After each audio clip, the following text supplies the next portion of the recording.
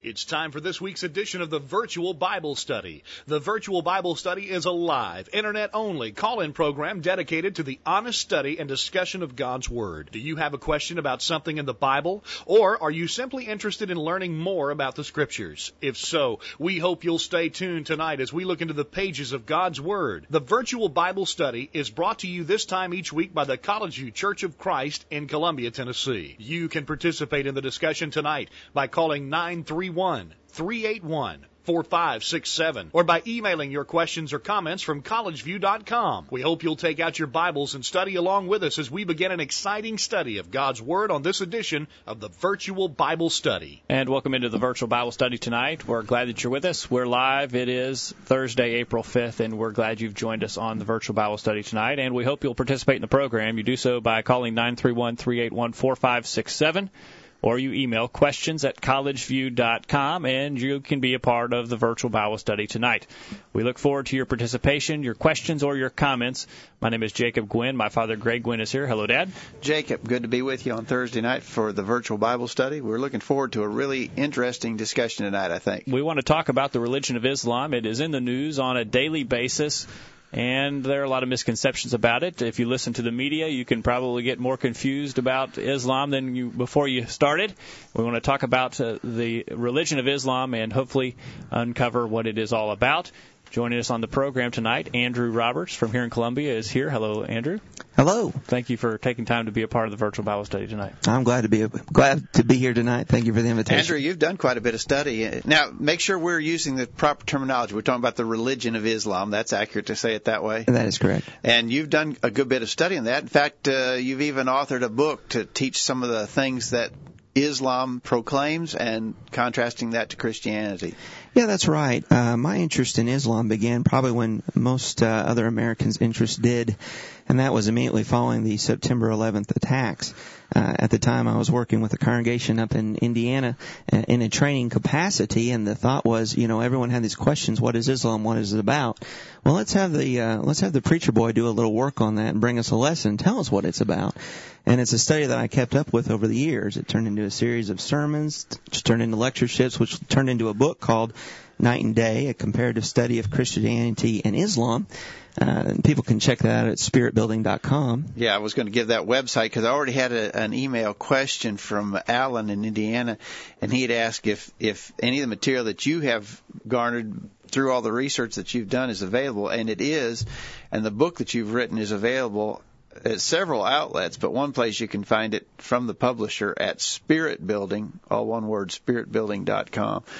So you've got some expertise in this that we want to try to draw on, Andrew. And as you said, and as we understand, there is a good bit of interest, and probably rightfully so, in the modern world. I believe we really need information. We need to be informed as to what these folks are teaching, what they stand for, and so forth. I think that's absolutely right. And, one of the challenges in beginning investigation of Islam, I guess with any other religion, but particularly with the investigation of Islam, is that there's so much information thrown at us and in such a quick fashion. Again, kind of going back to this September 11th attacks, there was a flood of information about Islam right away. All kinds of media sources and outlets, talk shows, politicians, everyone trying to explain to America what this religion is and really try to, I think, calm some fears. And while the nation needed to certainly regroup a little bit and figure out a strategy as far as going forward, my concern, now looking back, is that actually a lot of misinformation was flooded and fed to people. And, you say something enough times and loud enough, it becomes true, it becomes factual, whether or not it is true. Yeah. A lot of people believe it, as you say, because it's been told so much. Before we went on the air, you were saying something about all these. The media is referring to them as radical Muslims, mm-hmm. And you have a thought about the nature of radical Islam. What do you think? Well, and again, I think this is perhaps one of the things that we've been told again and again and again that would bear some investigation. The media terminology tends to marginalize and discredit those Muslims that follow a fundamental reading of the Quran. We look at, explosions, violent activities in other parts of the world, and we are concerned about those things repeating around us. And we hear things like radical Islamic fundamentalists and zealots and militants. And what it says is that this is a fringe group with very bizarre ways of twisting a religion, of hijacking a religion. But if you go back and just read the Quran and study it for yourself, I think it's hard to come to a conclusion and say these people are just really twisting things. When you come back to the Quran and read it for yourself, it's really more that the ones that express their religion in a militant way are being quite faithful, quite obedient to their word. If you believe that the Quran is the word of God, then you're going to follow it. You're going to obey it. And that Scripture teaches militants. Yeah, there are people who profess to be Christians who blow up people and blow up buildings and things. But the difference between Christianity and Islam is the people who profess to be Christians, who are more mainstream, you would say, they speak out against that. You don't see the Islamic people speaking out in as much voice against that as a radical Christian would get spoken out against. And I think that silence is really alarming. Who are we to believe? What it gets back to really is the scriptures upon which these religions stand. When you see a Christian acting in some militant way and he says he does it in the name of the Lord, you can go back to the Scripture, the New Testament, and you can say, you know what? You've broken this teaching. You've gone against it. You are contradicting by your actions what the Scripture teaches. You can't do that with the Quran. You look at militant expressions and they say they're doing it in the name of Allah. You go to the Quran. Well, it doesn't violate its precepts. It is consistent with its precepts. So the argument that this is a religion of peace, we hear that in the media, that it's a religion of peace and that these radicals are, as you said, a fringe group. They represent a minority and they are actually perverting the religion of Islam. From your study, that's really not an accurate representation, that this is not a religion of peace, and that the ones who are doing the bombings and the killings and so forth are actually the fundamentalist, the literalist of the religion, and the ones who would represent themselves as peaceful are not literalists. They don't take the Quran literally. We would refer to them if they were, we talk about modernists or liberals in Christianity who don't take the Bible literally. The so-called peaceful Muslims would be the modernists or liberals among the Islamic religion. Is that accurate? I think that would be true, that they are reformers.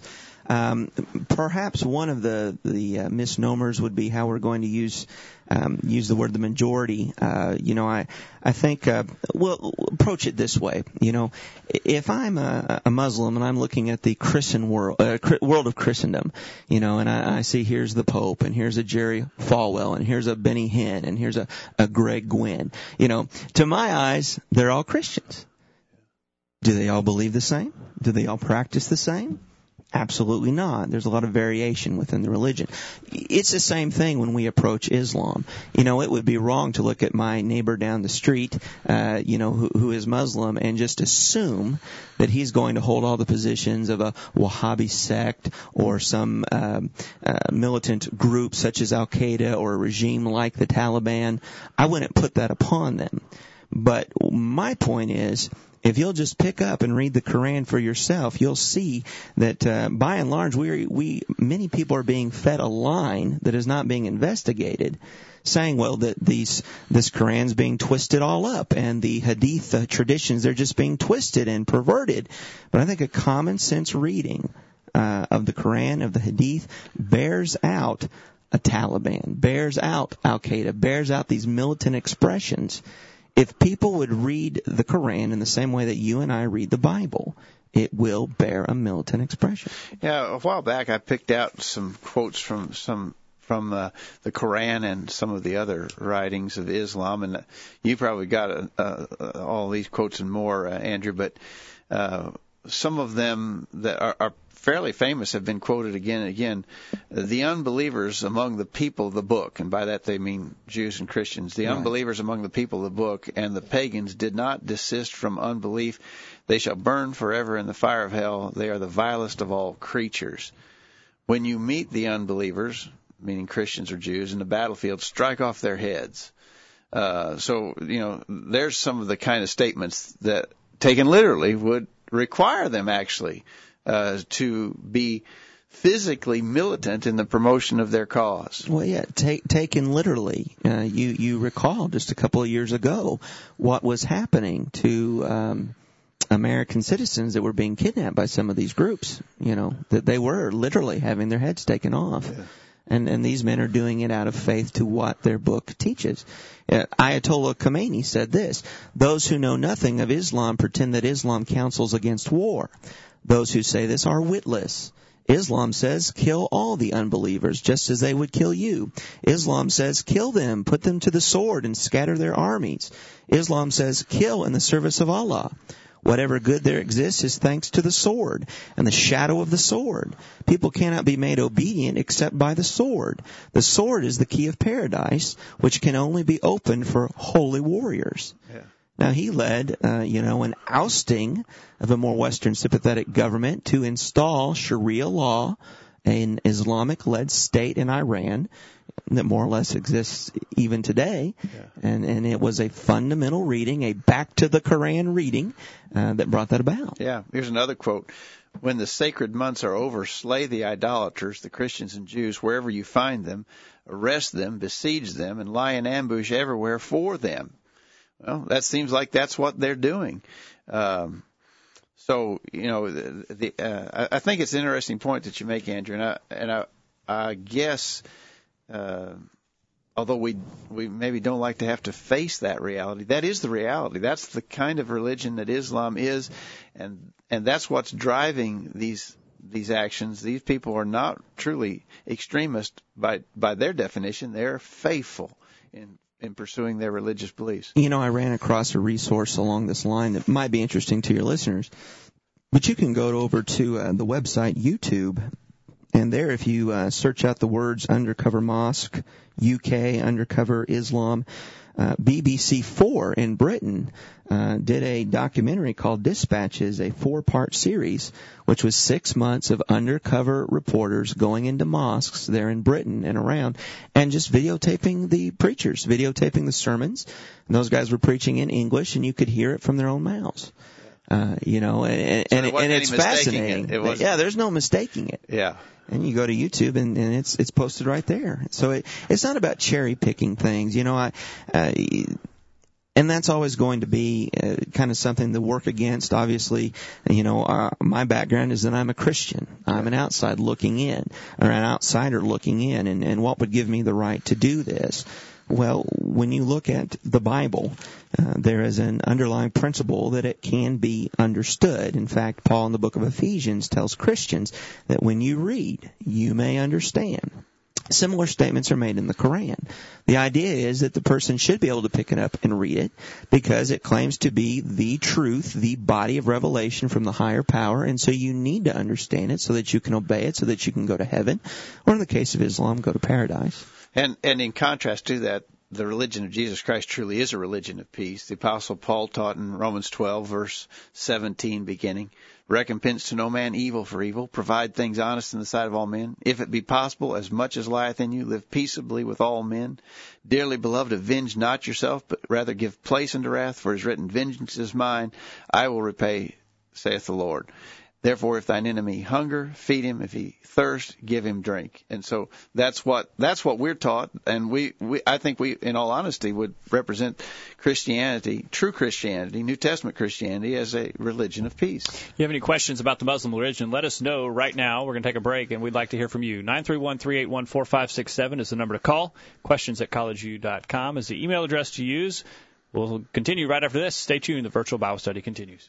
These guys are doing all of the talking. We need to hear from you. Call in now. The virtual Bible study continues right after this. I'm Greg Gwynn, a host of the Virtual Bible Study. Thanks for joining us for tonight's program. The Virtual Bible Study is presented weekly by the College View Church of Christ in Columbia, Tennessee. Each week on the Virtual Bible Study, we simply engage in a study of God's Word in an effort to better understand it, better understand how God views us, and better understand what He wants from us in our lives. We're not studying any creeds. We're not studying any books written by men. We're just studying the Bible. And we're trying to study the Bible alone without any of our opinions or wisdom mixed in. We're only interested in what our Creator has revealed to us in His Word. We realize that we're fallible and cannot direct our own steps. As a result, what we think or feel doesn't really matter. All that matters is what God has said. So that's what the Virtual Bible Study is all about. It's pretty simple, isn't it? Thanks again for joining us tonight, and we'll hope you'll make plans to join us every Thursday night for the Virtual Bible Study. I'm James Buchanan from Columbia, Tennessee, and I love to listen to the Virtual Bible Study. Broadcasting around the world with truths that are out of this world. The Virtual Bible Study. Take it away, guys. Welcome back to the Virtual Bible Study. We're glad you're part of it tonight, and we'd like to hear from you at 931-381-4567 or email us questions at collegeview.com. We're studying the religion of Islam, and we are talking with Andrew Roberts about the religion and want to know more about it, and we'd like to hear from you. Again, 931-381-4567, email questions at collegeview.com. Andrew, fill us in a little bit, if you will, about where the religion of Islam came from.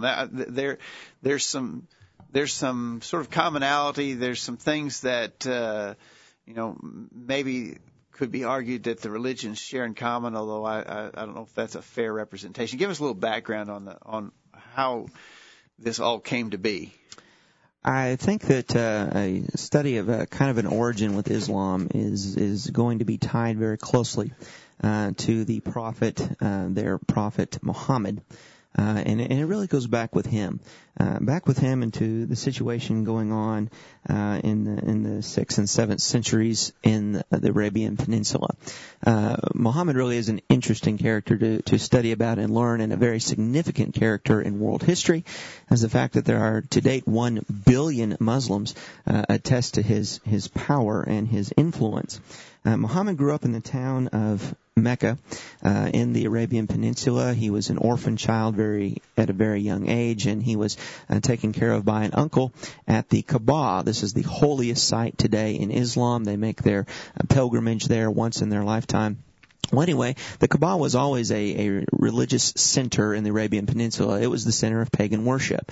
There was 365 deities there, little idols, for just, every day of the year, everything worshipped. And the power of Mecca was this religious center. It made its money and made its livelihood on trading and on religious pilgrimages. There wasn't to be any war there. Well, anyway, this uncle that was raising Muhammad was custodian of this place, and so Muhammad grew up around all of this idolatry and ritual worship. Well, fast forward a few years, that he gets to be 25 years old. And as he's 25, he meets a widow named Khadijah, who is 50 years his senior. She has a caravan company that she requires his services or acquires his services to conduct caravans. He's a very good leader. He's a shrewd businessman. He gets the job done. They're successful in their enterprises, and they marry, and they seem to be very happily married. Muhammad only had the one wife, only had Khadijah as long as she lived. Well, when Muhammad was 40 years old, he had a bit of ease and means by this time, and he would take a month every year, go up into the mountains outside of Mecca, and he would meditate. And in one of these solitary times, he claimed that the angel Gabriel came to him, appeared to him. He's all alone in a cave, begins choking him and telling him, recite, recite, recite. And he has nothing to say. And he choked him a second time, saying, recite, recite, recite. He has nothing to say. He chokes him a third time. And he coughs up some words, and these are the first words, the first revelation, the first surah of the Quran. Well, as he returns back to town, he relates the event to Khadijah. He's very upset. He's afraid that perhaps an evil spirit or a jinn has attacked him, but she is just convinced that no, it was an angel from Allah, that you are a true prophet and you need to preach the message that Gabriel gives you. And so he begins preaching a very strict monotheism, that there is one God, not all of these gods. He had contact with Jews and Christians. And the trade caravans. We're talking 550-something years after Christ. I'm sorry. Yeah, I should have done that. He was born in 570 A.D., and the events we're talking about now are around 600 A.D. roughly. Okay. Around 600 A.D. these things are going on. And in the trade caravans, he did have contact with Jews. There are several Jewish tribes located in Medina that he would have dealings with later. Many of the Christians that he dealt with, though, are really apostate Christians at this time. It is either various Catholic errors, but really more in that region, Gnostic errors. And so he had probably came in contact with corrupted views of Christianity and perhaps interesting ideas about Judaism as well. Well, he garners a following. Now, the word Islam means submission. It doesn't mean peace. It means submission. And, if you give total submission to something, then I guess you will have a kind of peace. But it would be in that sense that there is peace. A Muslim then is one who submits. And so those that were submitting to this message, which was largely about social justice and equitability and one God, they were Muslims. Well, after about 3 years of preaching, there were only 30 Muslims. But he had sufficiently angered the fathers of the community and the people in charge of the temple worship, where their livelihood was, that they wanted to kill him. They wanted to assassinate him. And so he fled. He fled to Medina. And once he got to that community, there he was accepted more as a judge, as an arbiter. He was seen as a leader among men. Of course, he continued to tell everyone that he was a prophet and they needed to hear his message. And he began to amass more Muslims. And they wreaked some havoc with the Jewish tribes there in Medina. They led raids against the people who lived in Mecca, and a little bit of retribution there. So it was a warring sect from the beginning. Yeah. That's right. That it was a submit to my teaching, or there will be physical militant consequences. And that's the thing when you come to the things going on today, is that Muhammad sets himself up as the chief paradigm, as the example that all Muslims are supposed to model themselves after. Well, this guy started out as a warring fellow, and militant. And to kind of make a long story short, because I know we're running out of time, on this section, he raised up an army of 10,000 followers and made his march on Mecca. He was going to besiege the city. And when they found out that he had an army that size, they sent out a truce. And the city turned over to him. And so they all became Muslims. He marched right into the city, and it is seen as one of his great acts of charity. He didn't take revenge out on the city per se, but he went down to the Kaaba and he destroyed every single idol, just cleansed it out, and said, from now on, we're only going to worship Allah. I got some quotes here where Muhammad is held up as the perfect example, and this militancy that we see in modern-day Islam, it traces its roots right to him, because it says, the prophethood of Muhammad obliges Muslims to follow his exemplary life in every respect. The life of the Prophet Muhammad provides a perfect example for achieving success and salvation. The law of God set down in the Quran and exemplified in the life of the Prophet is supreme in all cases. And so, that gives some insights as to the militancy of this religion. It has its very origins in Muhammad himself. It gives insights to the militancy. It gives insights to the culture that gets reproduced in countries that become Muslim and submit to Sharia law, as far as the dress codes, as far as clean and unclean foods and all these kinds of things. As Muhammad would preach, what he spoke was considered to be the word of Allah, and these things were written on little bits of bone, shards of leaf, and papyrus. It wasn't till sometime after his death that all of it was collected by the third caliph and written down into one sort of authorized form, and all of the other texts and original materials were burned. Muslims take a lot of pride in the fact that there is only one Quran.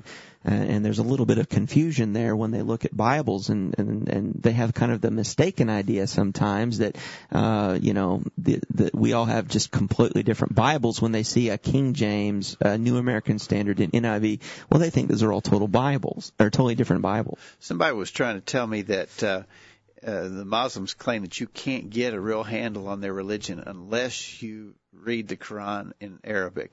That's true, and that is a defense that has been suggested by Muslim apologists, that to know the truth it needs to be read in Arabic and understood in Arabic, that it was revealed in Arabic, and it really isn't supposed to be translated. Even to this day, there's not an official translation of an Arabic Quran into any other language. This doesn't mean that the translations aren't made. There are a number of good English translations, but nothing that Muslims will acknowledge, stand behind. What about now? And by the way, on that, it's a smaller and smaller percentage of Muslims that can read and speak Arabic. You know, the largest majority populous Muslims, they're not Arabs. There's a lot of Arabs, but it's actually more in Malaysia. Yeah. And those people don't read and speak Arabic. They just have to receive what they're taught and trust their teachers that they're being taught the truth. Yeah. What about the commonality? They claim they serve the same God that the Christians do, that they believe in Jesus Christ as a prophet of God, and so what about that part of the commonality? And we've got an email question that relates to that, but give us a little background on that, if you will, Andrew. Well, I tell you, that's not just something coming from Muslim apologists. There was a letter to the editor in the Tennessean last year that said he was writing in response to an article. He said, Mr. Slauson should study Islam and its relationship to Christianity. Muslims worship the same God that Christians and Jews do. They just have a different name for him. Allah is the Arabic word that translates into the God. The difference is that Muslims do not deify Jesus Christ. It goes on a little bit more from there, and, well, that in of itself is a very large difference. I'm going to suggest to you that the difference between Allah and Jehovah is far more than semantics. You know, I wouldn't argue that Allah means the God. Okay, it does. But when people talk about Allah, He is a significantly different God than Jehovah or Yahweh we read about in the Bible. His attributes are different. You know, the God we know in the Bible is the God who loves His enemies. And the God of the Quran does not. He hates His enemies.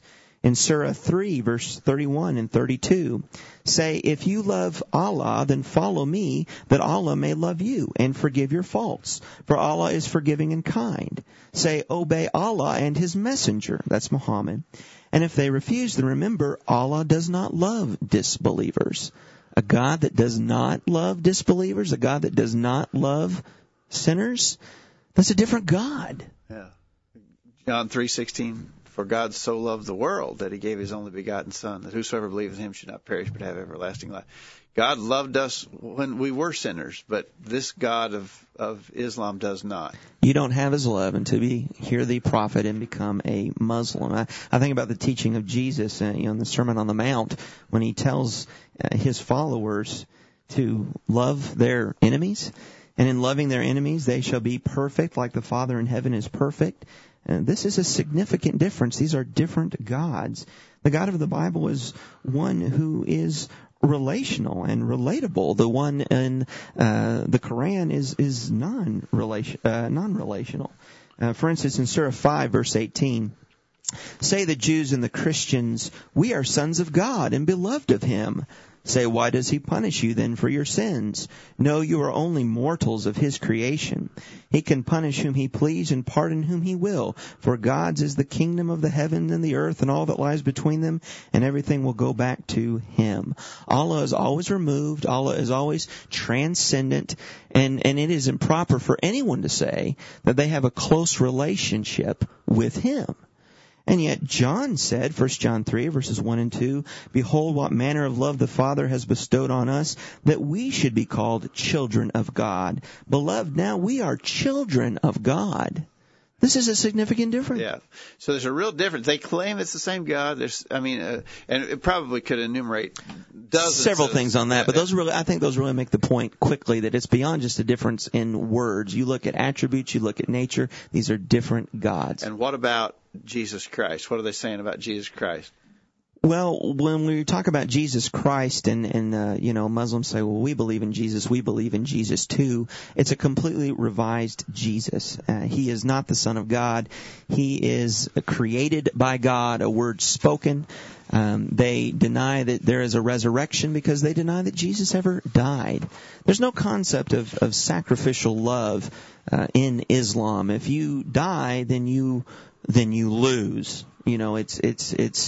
It's very much what Jesus was talking about with his disciples when he said, you know how the Gentiles are with who is the greatest with authority, and they lord it over them. This is very much the picture of Islam. The leader lords it over the followers. We can talk more about that. I got a couple of quotes here real quick, and we'll go to break, Jacob. Muslims say, those who say the Lord of mercy has begotten a son preach a monstrous falsehood. Jesus was no more than a mortal whom we favored and made an example to the Israelites.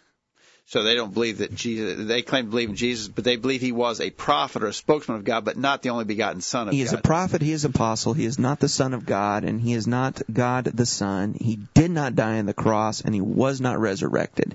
It guts Christianity, their view, their revision of Jesus. Exactly. We're talking with Andrew Roberts. His book is Night and Day, a comparative study of Islam and Christianity, available at spiritbuilding.com. We're going to take a break, but we'd like to hear from you during the break. Give us a call at 931-381-4567 with any question or comment, or send us an email to questions@collegeview.com. Stay tuned. We'll be right back after this. After these important messages, we'll be back to take your comments. Email them during this break. Hello, everyone. I'm Wade Shelton, a member of the College View Church of Christ. If you're like me, you've probably heard a lot of rumors about what the Church of Christ is all about. But regardless of what the rumors you may have heard, let me just quickly tell you what we are about. The College View Church of Christ is simply a group of Christians that is committed to doing everything that God has commanded us in exactly the way that He commanded us to do it. So we just simply open our Bibles and study them to determine what God has commanded us to do, and then we try to do it. It's just really that simple. Are you interested in being part of a group of people who have this approach to serving God? If so, I hope you will join me and my family as we worship God with the College View Church of Christ this Sunday at 9:30 a.m. Hi, my name is Hunter. I'm 11 years old, and I love listening to the Virtual Bible Study.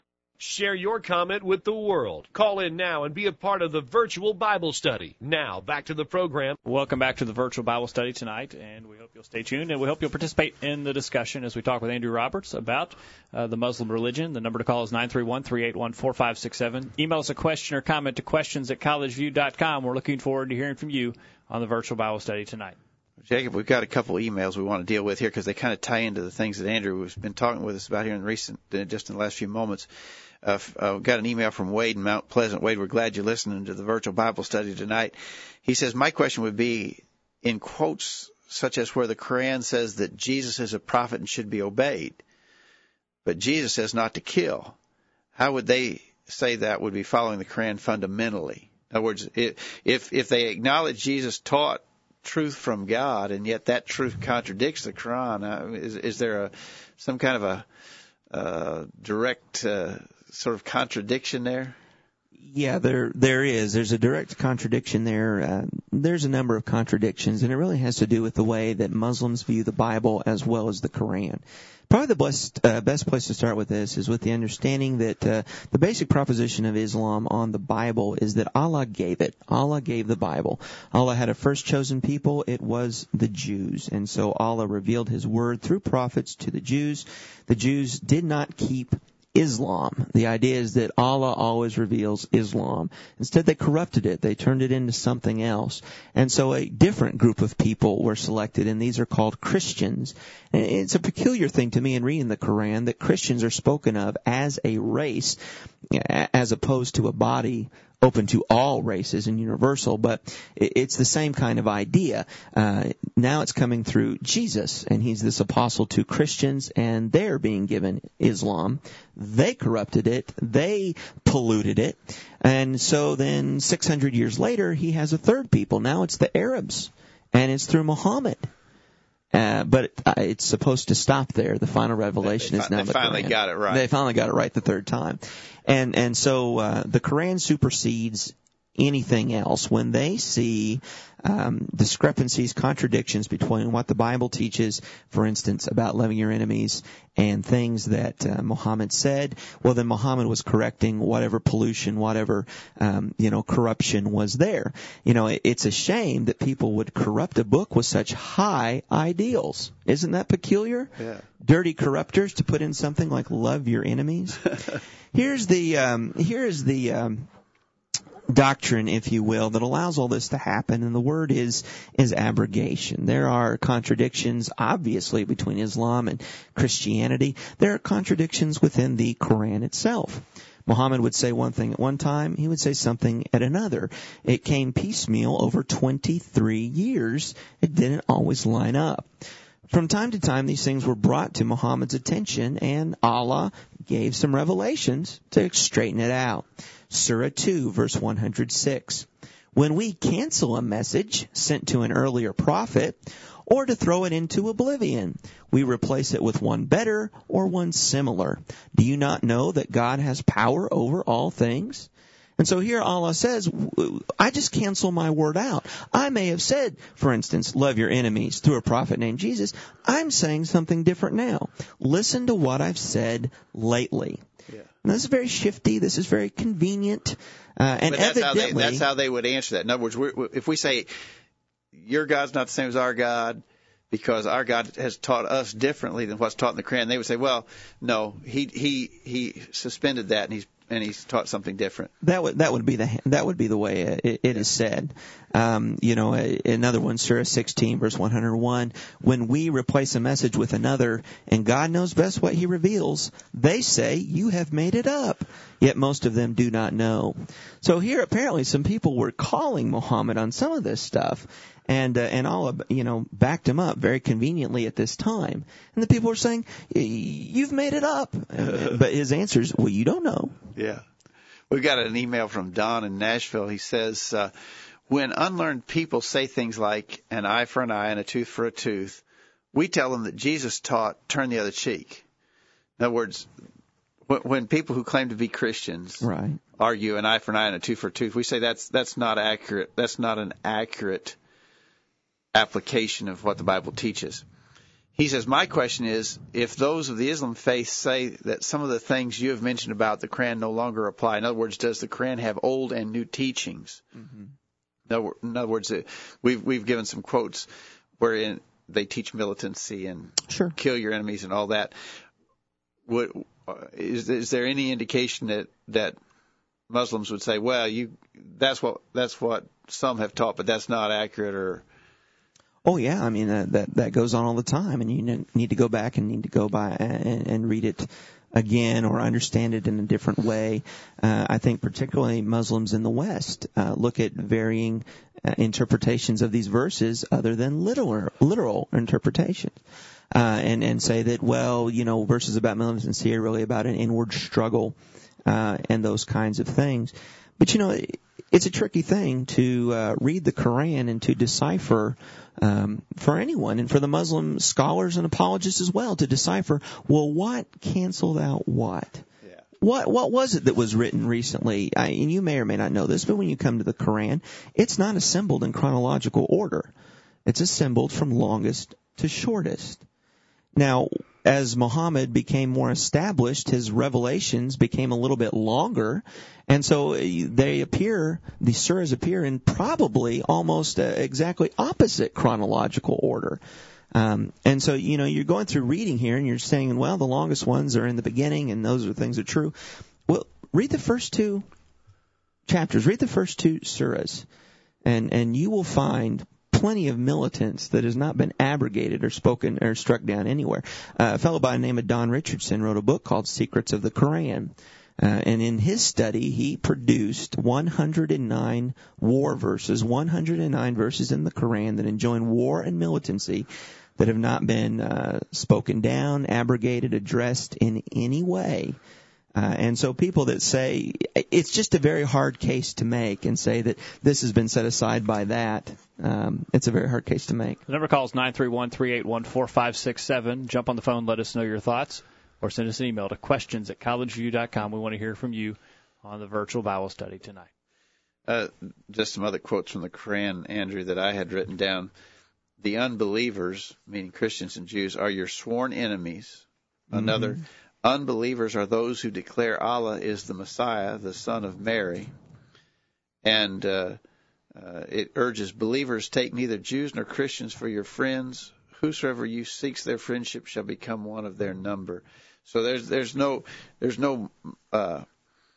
sort of compromising on this. There's no way that we can say, of course, coming from our perspective, we're not trying to enter into a religious fellowship with these people either. I mean, we don't believe that we could. They don't believe in Jesus as the Son of God. Therefore, we would have to try to teach them that truth and bring them to that realization for their salvation. But they're not looking to be in fellowship with us. We obviously would not feel conscientiously that we could be in fellowship with them. Well, I think even beyond, though, in terms of could we hold hands together and pray or in a worship service, I mean, what you just read really spoke against the idea of friendship and discourse and dialogue with these people, with these people of the book.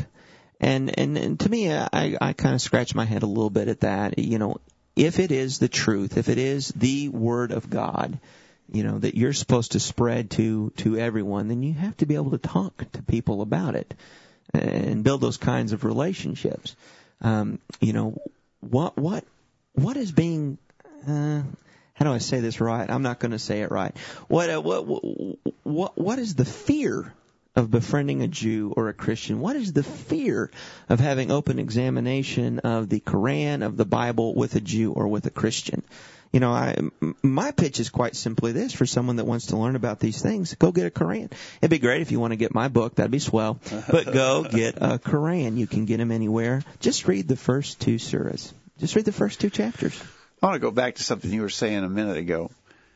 The argument that you call it the doctrine of abrogation. Abrogation. So Allah could say, well, this is what I did say that, but now I've suspended that and I've replaced it with this. Correct. So would that be their explanation about the New Testament, the teachings of Jesus Christ? In other words, that was from God. I suppose they teach that it has been somewhat corrupted, but that was the teaching from God, and it was superseded or suspended and put in place the Quran instead. Would that be accurate? Or when you go back and read the Quran, you'll see that Muhammad had an awful lot to say about some people that will sound familiar to you. He retells the flood story and talks about Noah a couple times. He talks about Abraham and a lot of Jacob and Isaac and Ishmael, although Ishmael has a much greater place of prominence. But all of these people are revised. The story is very different. And, I guess there's 2 ways you can look at that. If you have the Bible here, you can say, well, this fellow was talking about something. He didn't seem to know all about it. Or the other view is, well, he's correcting everything. Boy, look how blown up that got with its detail and its high and lofty themes and doctrines. He retells the Passover, the Exodus story, around 30 times in the Quran. Never once does he actually mention Passover. The most important part of the account, the last plague, it's not mentioned at all. There is no concept of substitutionary death and a sacrifice system in Islam. So you don't set up a perfect sacrifice in Jesus Christ. They just take all that out of it. Yeah. What's the method then for dealing with their sins? How do they deal with their sins? You save yourself. And it's quite as simple as that. The Quran teaches that your good deeds nullify your bad deeds. I've got that jotted down here. But the idea is that you do bad things in your life and they weigh so much on the scales of Allah. You do good deeds in your life and they weigh so much on the scales of Allah. So these suicide bombers, I guess, are some of the worst in their society, really trying to make up for their past? No, I'll tell you what. When you find yourself in a system where you have to do more good than bad, you don't have any hope. I mean, I don't know. I sure wouldn't have any hope. If I have to consider every evil thing I've ever done and make sure I do more good. But this jihad, this holy war, and to be a martyr in the holy war, is it true, as we've been told, that they claim that this is the highest act of devotion to Allah and that you'll get your virgins in heaven? It is the one act that assures a place in paradise. If you're not one of the jihad warriors, then you're going to go to the scales and you're going to find out if you did more good or did more bad in your life. But if you're a jihad warrior and you die in that cause, then you don't have to have your good weighed against your bad. Yeah. Oh, so Surah 11, verse 114 says, "Remember that good deeds nullify the bad." And you know, to me, lots of different ideas are kind of being put on. Why are these guys running into restaurants with bombs on them? A lot of different ideas. But, you know, when you read the Quran, you can say, well, I could either live all my life and hope I've done more good than bad and hope that's good enough, or I can run in here and know when I open up my eyes I'll be in paradise. What would you do? What would you do? Yeah. Here is assurance.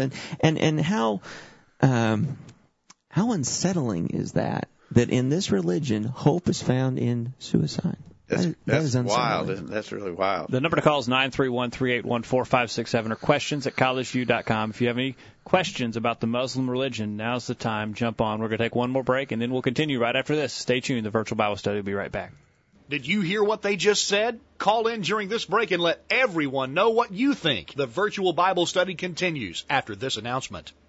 I'm Tom Goodall, a member of College View Church of Christ. Do you have a question about what has been said on the virtual Bible study tonight? Perhaps you disagree with something that was said, or would just like more information about what you've heard. If so, we'd love to hear from you. Please contact us with any questions or comments that you might have. Email us at questions@collegeview.com, and we can discuss any of your questions or comments with you privately or over email. Or if you would like to speak with someone in person, call us at 931-381-4567. Our promise to you is that we'll do our very best to give you a Bible answer for anything that we do or teach, and that we will do so in a loving manner. So if you have any questions or comments about our program tonight or any Bible subject, email us at questions@collegeview.com or call 931-381-4567. Thanks for listening to tonight's virtual Bible study, and we hope to hear from you soon.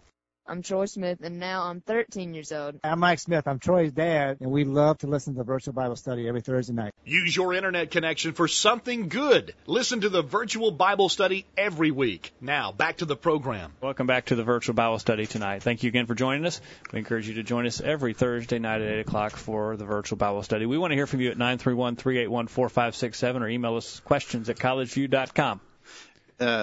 We're talking with Andrew Roberts, who's done a good bit of study of the religion of Islam. We really appreciate his expertise and for him sharing that with us tonight on the Virtual Bible Study.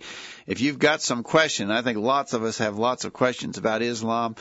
It's something that, 50 years ago, people might not have even paid much attention to or thought much about, but in the present world, it's certainly necessary for us to have a working knowledge of the things that are being taught by the Muslims, and Andrew's really helping us with that. Let me ask you something, Andrew. How would we deal with, see if I'm accurately representing this. So the Muslim's going to tell me, you are actually one system behind. You need to give up that Christianity because that was God's way of dealing with his select people at a time.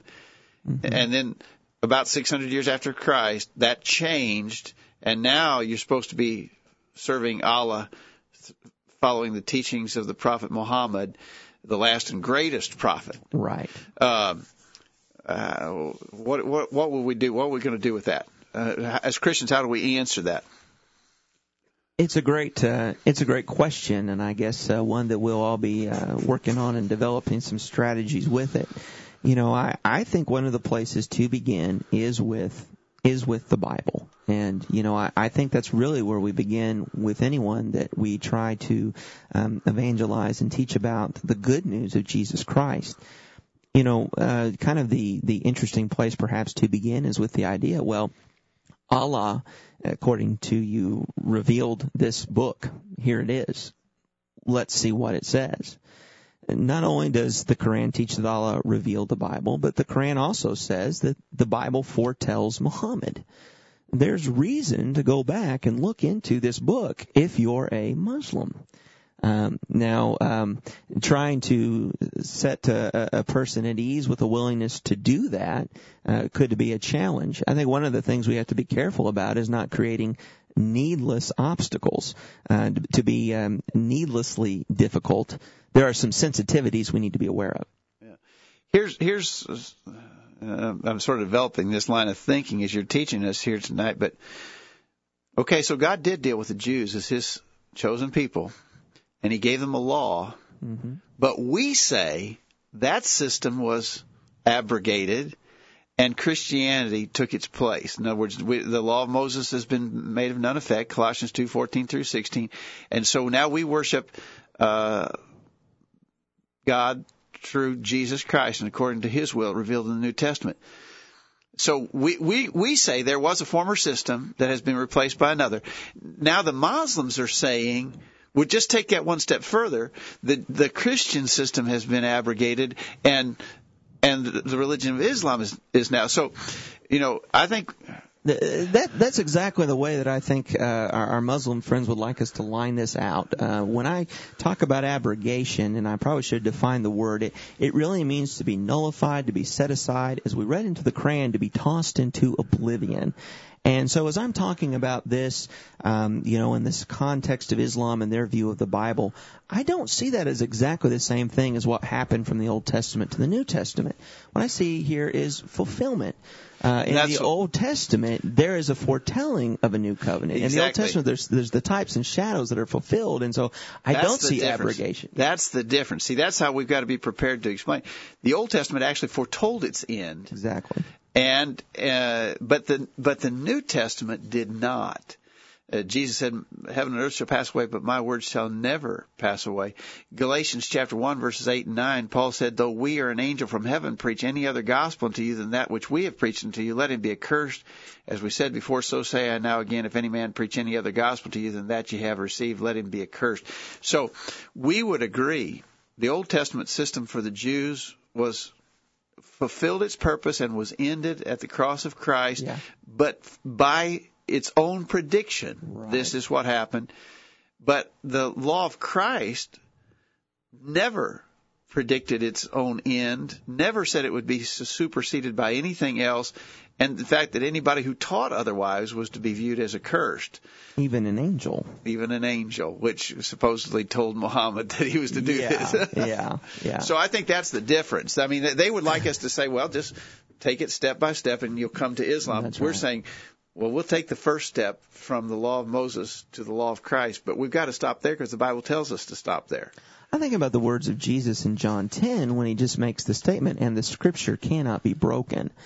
And that's the answer to this idea of abrogation. That's the answer to this system where Allah can take and choose and give and take and rewrite and revise. Well, that's not the way it was with the God of the Bible. Scripture can't be broken. Okay. What do we need to do? I think more of us. I think probably the first general idea that people have is we got to be on the defensive against these Muslims. But actually, as Christians, what we should be interested in is actually converting these Muslims. That's exactly right. What do you think would be some of the important things to do? What would be some of the things that we'd have to overcome, be able to teach, be prepared to instruct them about? I might be out of bounds here, but I think the first obstacle we have to overcome is our own fear. Really, you see these things happening on the news, the world away, and then you find out about a larger number of Muslim population here, and we think, well, is this moving into my backyard? I'll tell you, Muslims, yes, adherents of the religion of Islam are moving into your backyard. It doesn't mean that they're going to become militant necessarily, as we see in those places. But it's time to take some courage. And I'll tell you, the number one way to overcome any fear is to find out all about it. Learn all about it. I tell people, just go ahead and read the Quran. I have no fear that I am creating Muslims by telling people to go and read the Quran for themselves. Read the first 2 chapters of the Quran and come back and read the first 2 chapters of the New Testament, or even the first 2 chapters of the Old Testament, Genesis. And let's talk about those things. And you will see it for yourself. I guarantee you will see it for yourself. You don't have to read any farther than that. I think we have to have an awareness as far as learning all about it. And I was beginning to talk about this a moment ago, about not creating any needless difficulty. I said there are some sensitivities to be aware of. In this system that Muhammad brought, he brought back some of the trappings of the old law. Law of Moses. I really think that's where he got it. There's dietary regulations. There's a clean food. There's unclean food. You can't eat pork. You know, I had the opportunity to be at a local civic club here a couple of years ago to hear a Muslim keynote speaker. And this civic club thought they were pulling out all the stops, but they served sausage and kraut at the buffet. It wasn't malicious at all. It was uninformed. It was uninformed. And the man was extremely gracious. And afterwards, he and I went and got a steak and had a talk, and that was a good thing. But, things like that, slam a door, before you even get your foot in. And it's not mean, it's not malicious, but there can be needless affronts. I don't know. I might be offended, too, if they serve sausage and kraut. I don't know. They could at least have pork barbecue if they're going to do something like that. I'll tell you, one of the things to keep in mind is that Muslims greatly revere their book. The Quran, greatly revere it. Well, we've heard, it doesn't touch the ground. Yeah, and, there was this outrage over supposedly some of our soldiers flushing the Quran down a toilet in Guantanamo, Cuba. But, they do have that kind of reverence for their book. Therefore, there's no reason for us to be purposefully disrespectful in areas such as that. Even think about how you handle your own Bible. You kind of think about appearances. But if you're talking to someone who keeps their holy book on the highest shelf in the house because it is esteemed, and you walk in and you slap yours down on the floor, or, it's the two-tone Bible because it's always sat in the back seat of your car. And, we get really hard on our Bibles because we don't think of them, as holy, really, sacred in that way. The message is sacred, don't misunderstand me, but the book itself, we wear one out and we go buy another one. It's not that way with the Quran. But you be slapping around holy books, and in their eyes, it's not sacred. It kind of reinforces this presupposition that the Bible is flawed. They don't even respect their Bible. Yeah. So just some common sense things would be necessary. I think so. I think a courage and a kindness and a little common sense, a little background information about it, and we'll have as good a chance talking and teaching them as anyone else.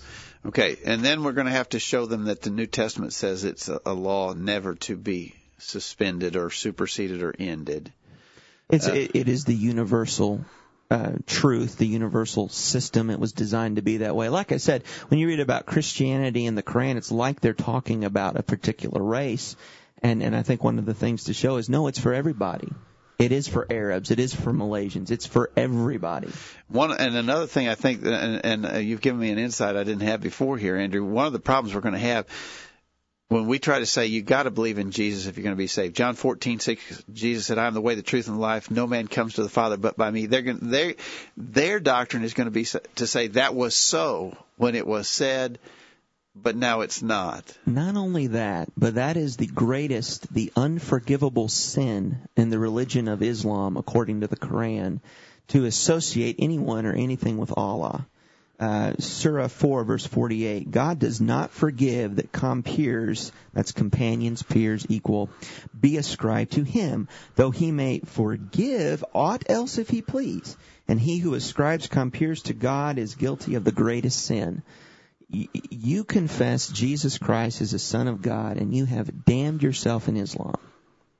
You deny Jesus Christ is the Son of God, and you will be judged in Christianity. Jesus and the confession of Christ is the stumbling block. And, people can talk about, well, there's, moral high ground here. There's good works to the poor here. There's places where Muslims and Christians can get together. Kind of.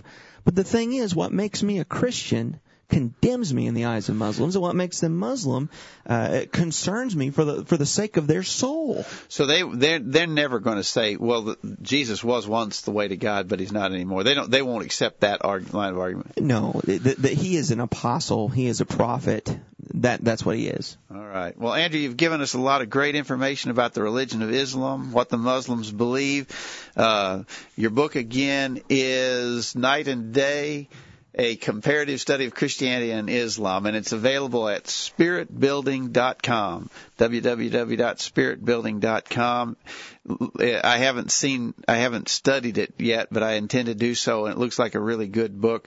It's suitable for class-type study. As a matter of fact. That's really the way it's designed, and so it would be a valuable study for all Christians to get into that and learn. I think you'll learn about Islam, but Andrew, I think you also learn about the superiority of Christ in that study. Absolutely. All right, great. Thanks for joining us tonight, Andrew. Thank you. All right, and thank you for listening. We hope you benefited from our discussion tonight, and we hope you'll make plans to be back here next week for another edition of the Virtual Bible Study. In the meantime, we encourage you to put God first in your life, study His inspired word, the Bible, and live by it every day. You'll never regret it. Thanks for listening to the Virtual Bible Study, brought to you by the College View Church of Christ. The College View Church of Christ meets at 1618 Hampshire Pike in Columbia, Tennessee. If you are in the Columbia, Tennessee area, we encourage you to worship with the College View Church of Christ on Sunday mornings at 9:30 and on Sunday evenings at 6 o'clock. The College View Church of Christ also welcomes you to attend their Wednesday night Bible studies at 7 o'clock. If you have any questions about something that was said on tonight's broadcast or would like more information about the College View Church of Christ, please call 931-381-4567. That number again, 931-381-4567. Or for more information on the internet, visit collegeview.com. Be sure to tune into the Virtual Bible Study this time next Thursday for another informative study of God's Word.